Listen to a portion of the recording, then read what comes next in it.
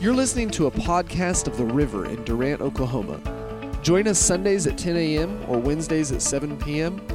or learn more about us online at theriverdurant.com.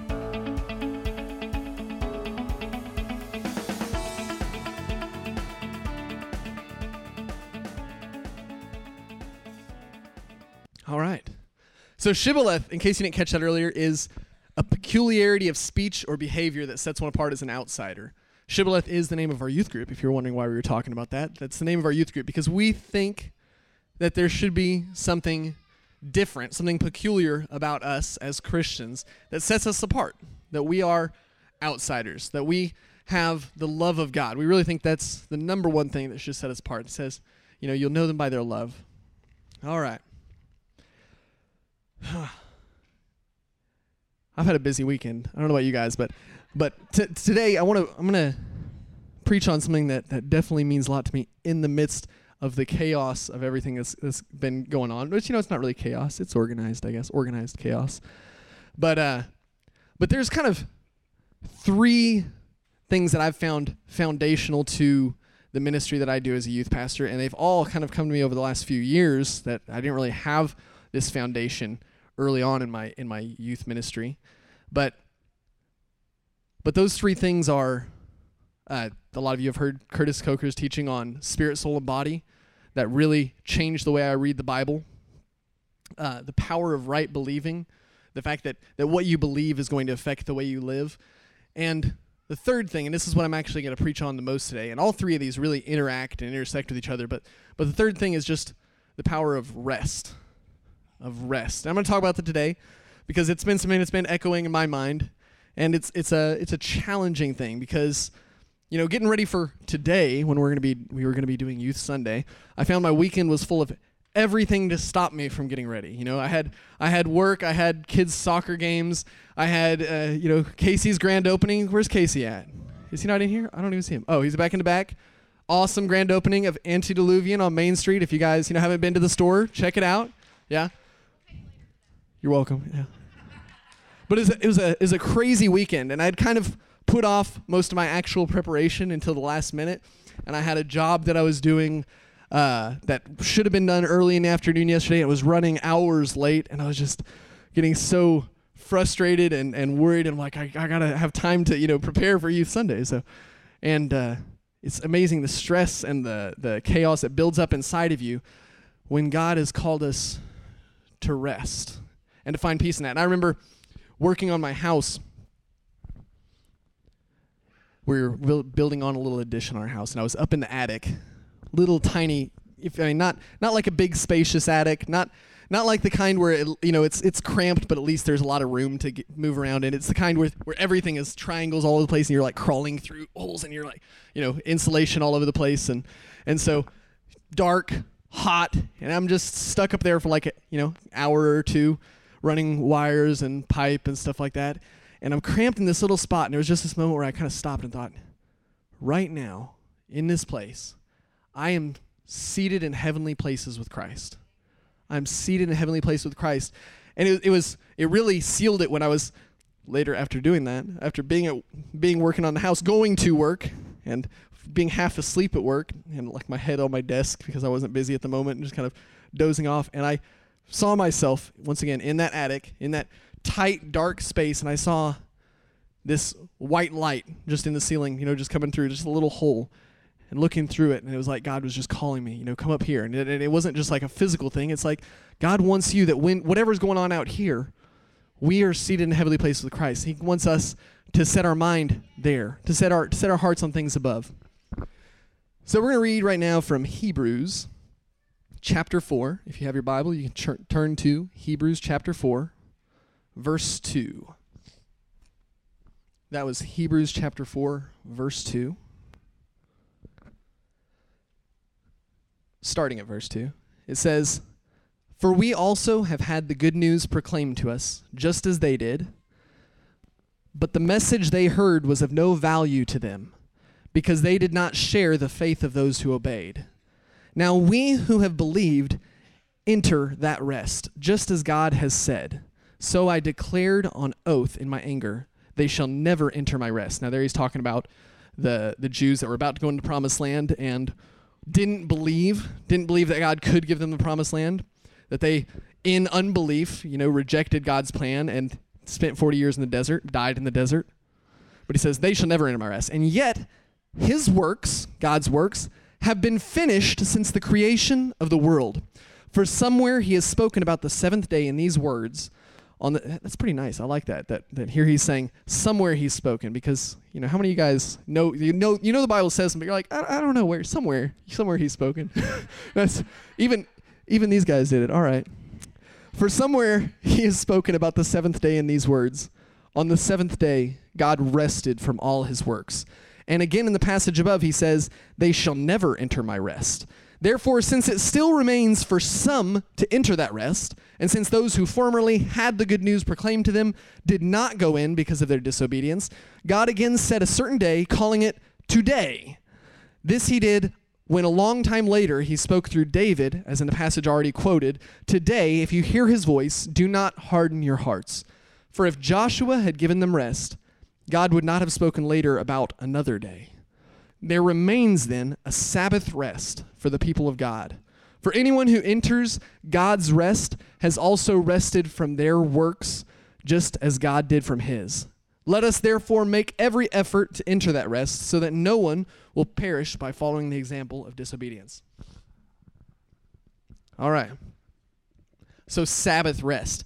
This is, before kind of getting freed from a lot of the legalism anyway, I remember having a lot of arguments with people over the Sabbath day, whether we should have church on Sunday or whether we should have church on Saturday, whether we should still completely rest, not do anything, not cook on Saturday.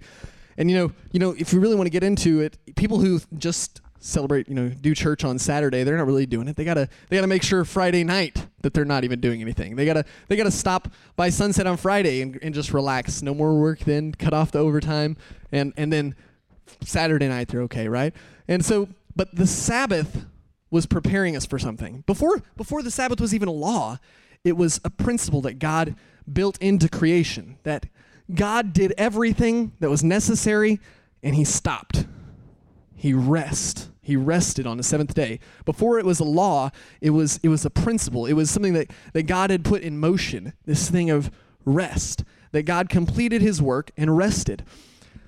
And now God's rest was not just a one-day-a-week thing, as we kind of think of the Sabbath, because the Sabbath is like, okay, you take one day rest, and then the next day, you're back at work. The day before, you're working really hard to make sure that you can rest, and then the next day, you're back at work again. But it says in Hebrews, let me go back here for just a second, it says in verse 3, yet his works have been finished since the creation of the world. It's not he finished them and he started again. His works have been finished since the creation of the world. That is the rest that God has called us to, is a permanent rest. It's not a momentary rest and get back. That's kind of the way a lot of people look at salvation. It's like this moment where you give everything to God. God takes care of it all, and then you left the altar. Now go live perfectly, because if you don't, you're going to hell. That's our normal one-day rest in churches. You're in church, everything's better. Now you better be better, or else. But it says that he has been resting, that he finished his works since the creation of the world. And it says, let us be eager. That's actually what it says there, where it says, let me see if I can find it. Make every effort. Another translation would say, let us be eager. It would probably a little more clear than let's work really hard to rest. But he's saying, let's be eager. Let's do everything we can to let's get there. Let's be excited about resting. Let's be eager to stop, and that's what it says, stop all of our labor, just as God stopped his. Let us be eager to enter that. So what is a Jesus kind of rest? People tend to look at Jesus as like a hippie. I think it's just because, we have all these pictures of him with long hair and sandals, and he talks about peace and stuff a lot. But I don't think Jesus was a hippie, okay? It was a different kind of peace. It was a different kind of love than the hippies. But his peace was pretty intense. That Jesus, when he's in a storm with the disciples, they're all on a boat, they're used to storms, but this storm was bad. They were freaking out. Water was coming in over the sides, the boat was shaking, probably moaning, groaning. They're thinking, is it going to flip? Is it going to break? What's going to happen here? Are we going to be thrown out? And Jesus is asleep. He is asleep. In his storm, in this storm that is potentially putting his life in deadly danger, he is asleep in the bottom of the boat. That's a Jesus kind of rest. And in kind of a hippie fashion, they wake him up and he comes out and he says, "Peace, be still. I'm going back to bed." Like, all right. But he goes, he was resting. He wasn't worried about it. Even though I come up, he's like, "Okay, for your sakes, peace, be still. I'll stop the storm." He teaches the disciples, during the Sermon on the Mount, he talks about not worrying about tomorrow, not worrying about what tomorrow is going to bring, not worrying about if you're going to have enough. He says, the lilies of the field, they don't labor, they don't have to work, they don't have to do anything to be clothed as beautifully as they are. He says the sparrows, they don't have savings accounts, nothing wrong with savings account, but it shouldn't be for worry or fear. Okay, it should be wisdom, not a fear thing. But he says, the sparrows, they don't have to do anything. I feed them. I make sure there's food for them. Are you not more important than them? So it's once again this rest of, you're used to worrying about everything. You're used to always preparing for the worst. But you know what? I'm going to take care of you. And then they come to the 5,000 and the 4,000 that there wasn't enough food, and the disciples are freaking out. They're hungry. Their guts getting to them, and he's just they're Jesus, you got to send these people away. We can't feed them. It's dinner time. We're hungry. You've been preaching for a long time now. We're a little tired. And Jesus, in this moment where physically there is just not enough, Jesus miraculously is able to feed 5,000 men, not to mention probably women and children in addition to that. That is, and it is restful. It's not like he's like, all right, give me my apron, a spatula. I'm gonna go in the kitchen. I'm gonna cook for these 5,000 people. He's not like, let's have a quick fundraiser. Let's make sure we can get enough money, and then we'll go to the store and buy it, bring it back. He just, okay, you know what? Let me just start passing this stuff out. Here we go. Here's some food. Start breaking bread, and he takes care of them in this restful, peaceful thing. He's not worried about it. He's not having to work hard. He just blessed food. Go. All right. And in every storm and trial in your life, you can relax and trust God. And that is a million times harder to do than to say. I know it. Because I say it all the time, and then stuff comes up, and how do I take care of this? How do I take care of it? And that's why sometimes I almost think maybe I go too far with the idea of rest, but if I do, it's only in word. I haven't gotten there yet in speech, so give me a minute for my life to catch up to that. That in every moment where it's so hard to trust God and we think we've got to take care of everything, let's begin to rely on God. Let's give God a chance to take care of us like he wants to. Once again, Adam and Eve, right? God created everything, and on the seventh day he rested. The food was there for them. He planted the garden. They picked the fruit. All right. In Matthew 16, verse 5, this is, I think, right after the 5,000, right after the feeding of the 5,000. Matthew 16, 5. It says, when they went across the lake, the disciples forgot to take bread. In verse 6, be careful, Jesus said to them.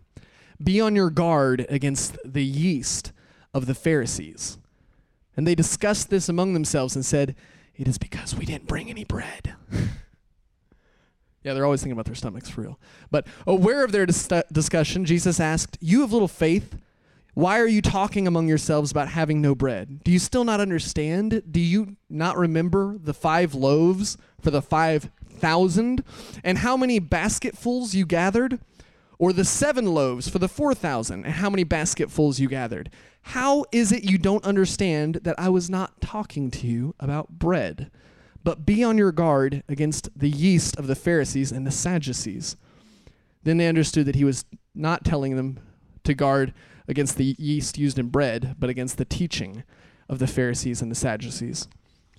And I see in here something very, very near to me, that our tendency to make everything about us and about our mistakes. That Jesus is trying to teach them here, kind of casually, just throws out a little sentence, but immediately they think, we messed up. We forgot the bread. How many of you guys have ever been in a church service and the pastor is preaching and you're pretty sure that even though he may not, maybe he's pointing around, but you're pretty sure he's pointing at you because you're like, I know you guys have been there.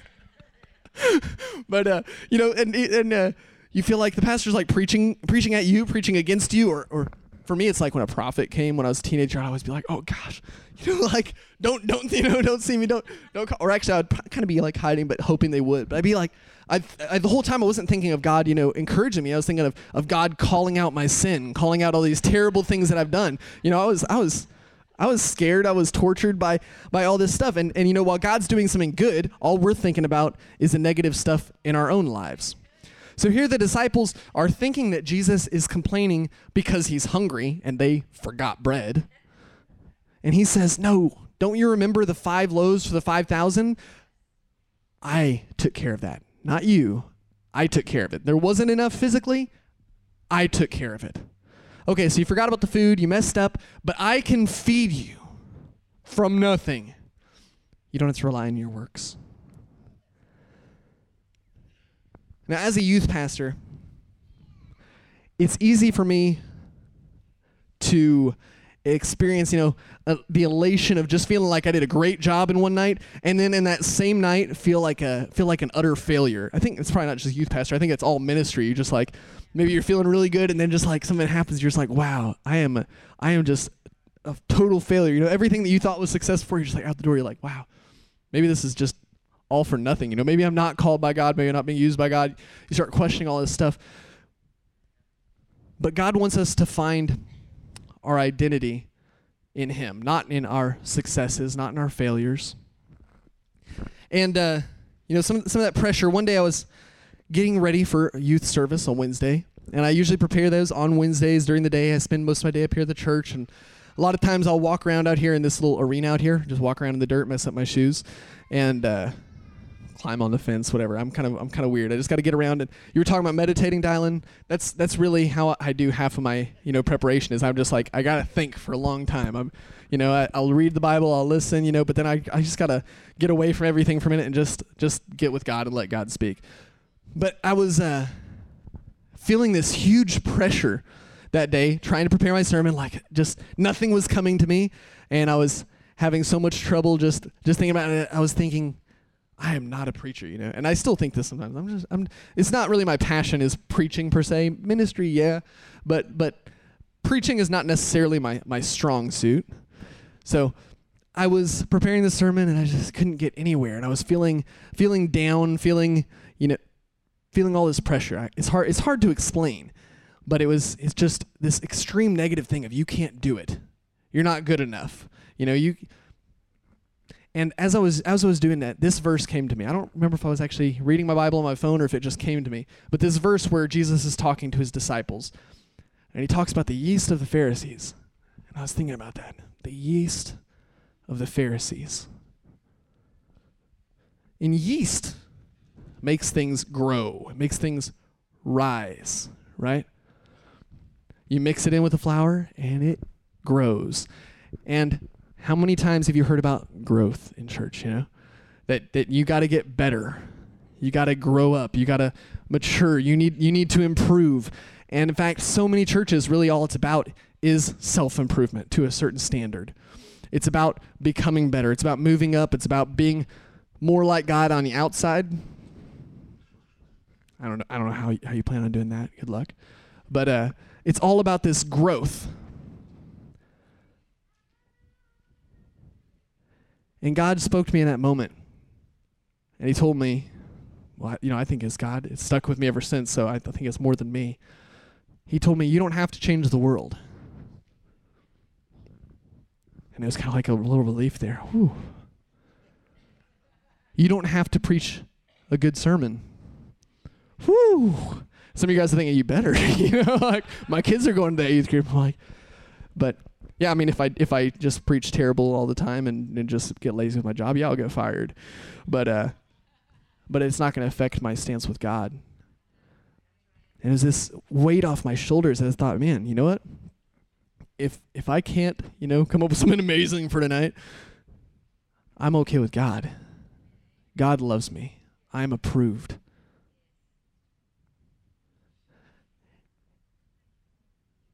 it's not all about that growth. That growth that starts from the outside, that you're trying really hard to grow, that you're trying really hard to get better. The leaven of the Pharisees is all about growth. It was their he said literally, is the leaven of the Pharisees? He's talking about the teaching of the Pharisees. He's talking about all their rules and regulations and do this and do that, do this way, don't do this on this day.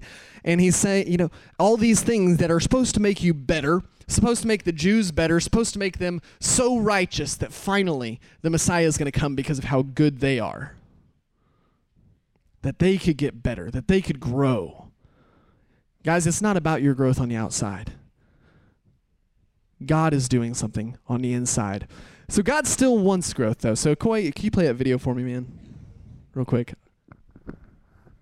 Turn up the volume.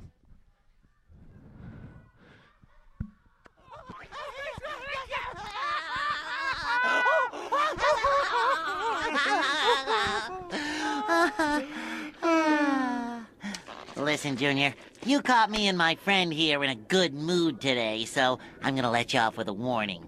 Step aside and you won't have to feel the awesome wrath of our mustaches. You mean these? I thought you still had a piece of salad stuck to your lip from lunchtime.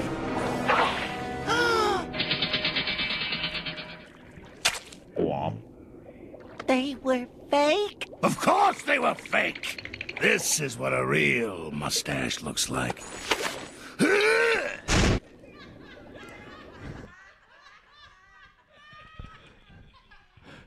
I'll explain this in a second.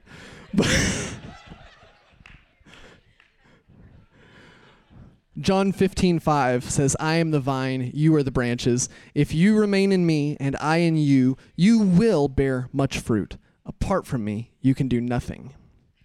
God does want growth, but it's something natural.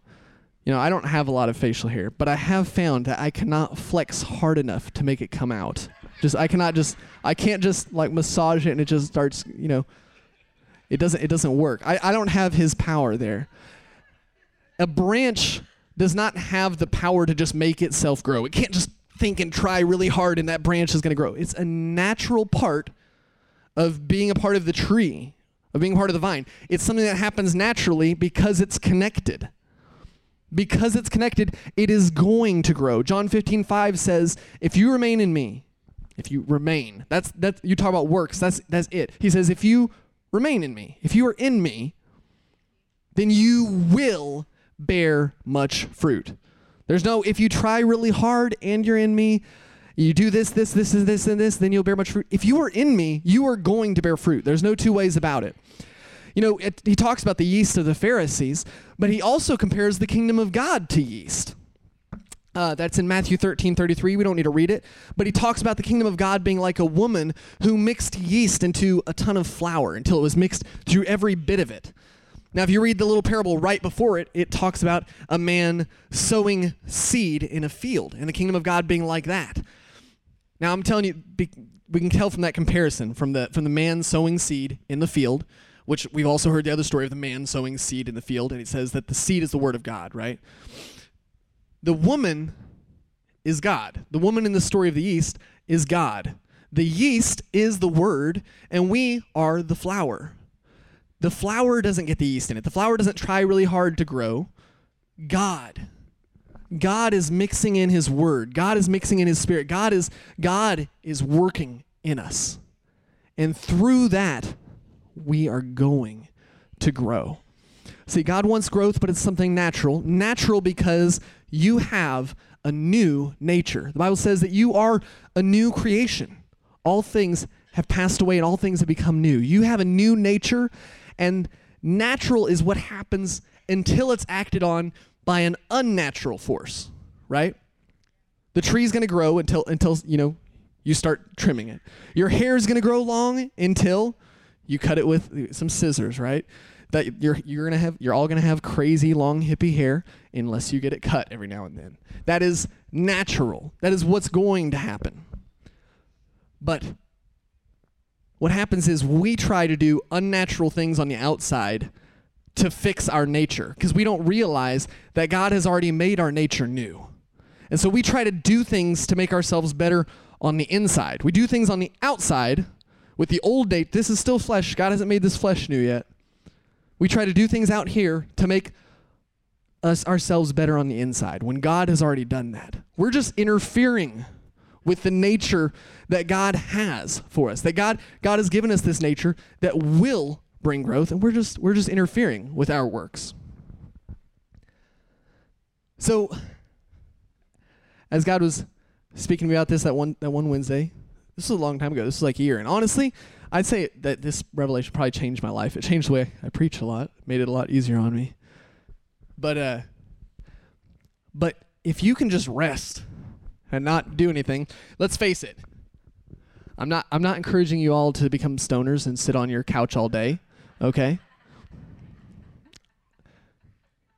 If you sit on your couch all day, every day, never get up, never move, you will die. That is what will happen. You cannot just do nothing and die. So, but God says to cease from all of your works. So, but if I do nothing, I'm going to die, God, you know? So, okay, I think we can assume that God doesn't want you to just do nothing. So, but yet he wants us to cease from our works. God uses the desires of your heart. See, remember what I said? We try to do things that are unnatural. We try to force things out of ourselves that are not there to try to make ourselves better. But God wants to use the desires of our heart because he says he gave us the desires of our heart. He gives us the desires of our heart. Now, whether you think that means that he literally gives us specific desires or whether he fulfills those desires, either way, that means he is for those desires. He is pro those desires. He likes them. Okay, God gives us the desires of our hearts. So with the disciples, how did this look? Peter runs into a little problem. It's tax time.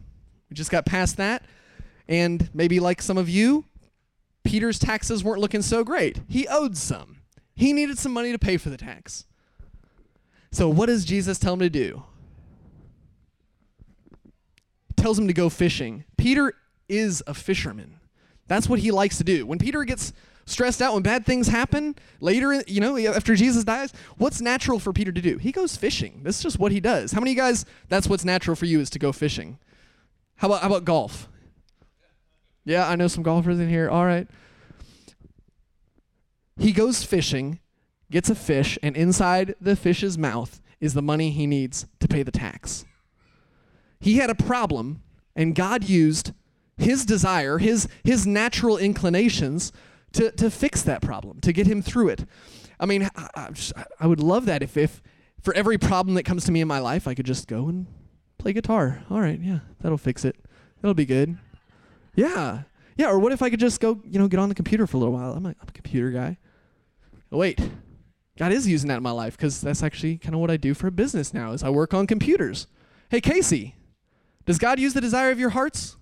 Is that what you've been doing now in your ministry and in work? That now you're opening up the store of your dreams, that you're leading worship at a church? By the way, these are our worship pastors in the back, Casey and Parrish. If this was the youth band today, that's not normal. This Casey and Parrish, they're where it's at. But wow, when you surrender to God, God really does use what's in your heart. He's not trying to force unnatural things out of you. He has things that are in there. They're in there for a reason, and God wants to use them in every situation. That's what God has for you. And then, okay, well, it's a little bit harder in a minute where, Jesus dies, raises from the dead. He comes to the disciples before he leaves, and he says, go into all the world and preach the gospel. Well, that sounds like a pretty hefty work to me. Go into all the world and preach the gospel to all creation. It's pretty intense. It's pretty scary. I don't necessarily want to get that command exactly. I like it. I like it here in Durant. I'll go to Dallas, sure. But I don't feel like going everywhere in the world right now. I don't feel like getting on a plane at this moment. Actually, I wouldn't mind for a little bit. But let me tell you something. That was what was in those disciples' heart. They had left everything for that reason. Jesus said, follow me, and they got excited. They wanted to follow him. They were disciples because they wanted to be like him. They wanted to learn to do what he did. They wanted the ability to go and preach. That was what was in their hearts. God wasn't commanding them something that was crazy nonsense that they're like, we don't know what we're doing. No, they've been training for it. They've given up everything for it. It's what they wanted. And now it's not what's in all of your hearts. Some of you have a heart for art. By the way, this art up here is all from the youth group. They just did this on Wednesday. We had a little painting night. But some of you have a heart for art. Go do art. God wants to use that if that's what's in your heart. That's a rhyme. That's nice. That was accidental. Some of you have a heart for business, right? Go. Start a business. Do it. Be an entrepreneur. Go use what God has put in your heart. Go use it. Now, Jesus' go statement was empowering to them. It was empowering. It's like for me going shopping for clothes. I go by myself and I might buy a t-shirt or something. But for those of you that know, I always wear just jeans, blue jeans, sometimes maybe black jeans. My wife goes to the store with me the other day and holds up these pants that I'm wearing right now. And I'm like, those are green. Like, and I look at them a little more. It says skinny. Where are the baggy ones, Whitney? Go try them on, Israel. You know what? Her encouraging me to do it was empowering. That, hey, you can do something a little bit more, a little bit different than what you thought. And I'm not trying to point out my pants or anything. The point is that when you, and there's bigger situations, but stuff I can't even talk about right now of stuff that God's doing where God is empowering. And when he tells the disciples go into all the world, it's like he's giving them his approval for one thing, because, they were just following him. They were doing what he was doing. They were helping out.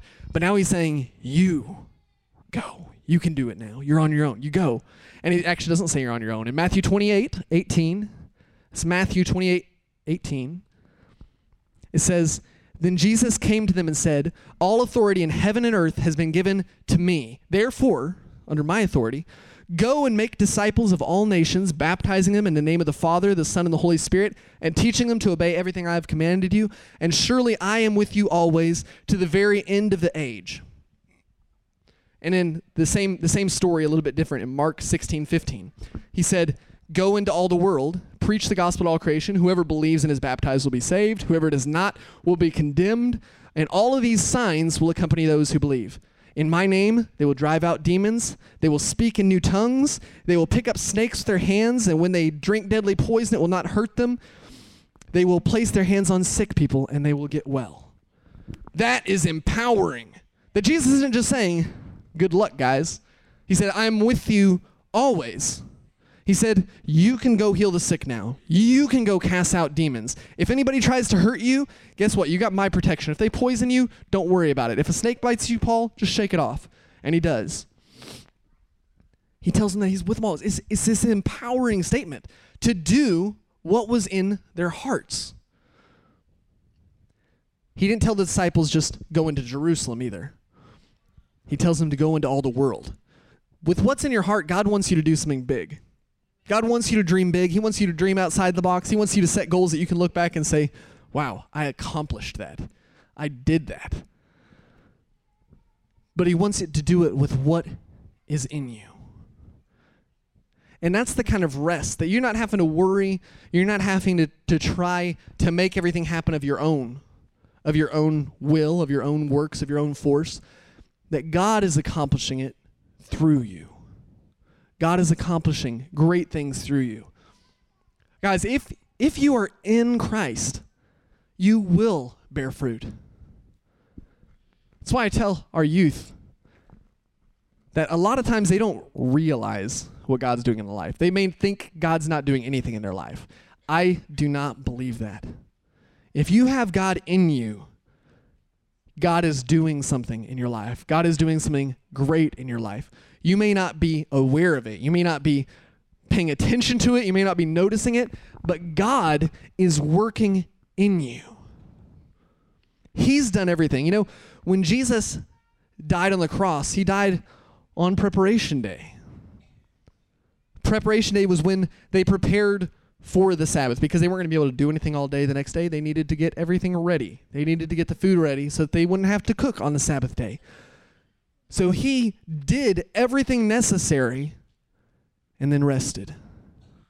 And Jesus did everything necessary for you to rest from your works. It's not about what you do. It's not about what you've done. It's not even about what you're going to do. It is about Jesus. It is about his work, that he is working in the yeast of the word and the yeast of the Spirit into your life. And he is bringing growth. He is bringing fruit. He is fulfilling the desires of your heart and making those things an effect in this world. God's work is so good, guys. You cannot go too far in the rest of God. Challenge you to try it. Like I said, don't just sit on your couch, but listen. Just relax. Next time you feel stressed, take a moment and remind yourself, I'm in heavenly places with Christ right now. I am seated in heavenly places with Christ. Next time you feel like an absolute failure spiritually, morally, stop. Stop doing and think. I am the righteousness of God in Christ. God has accomplished everything through me. He has justified me. He has redeemed me. He has made me good. I am a child of God. He cares about me. He loves me. He has forgiven me. I want you guys to close your eyes for a minute and consider this just a moment of practice. I'm going to set this mic down, and for a minute, I just want you guys to be silent and just listen to God. Just rest. You don't need to try to do anything to hear him, okay? You don't need to do anything. Just relax for a minute. Just find rest in our Father right now.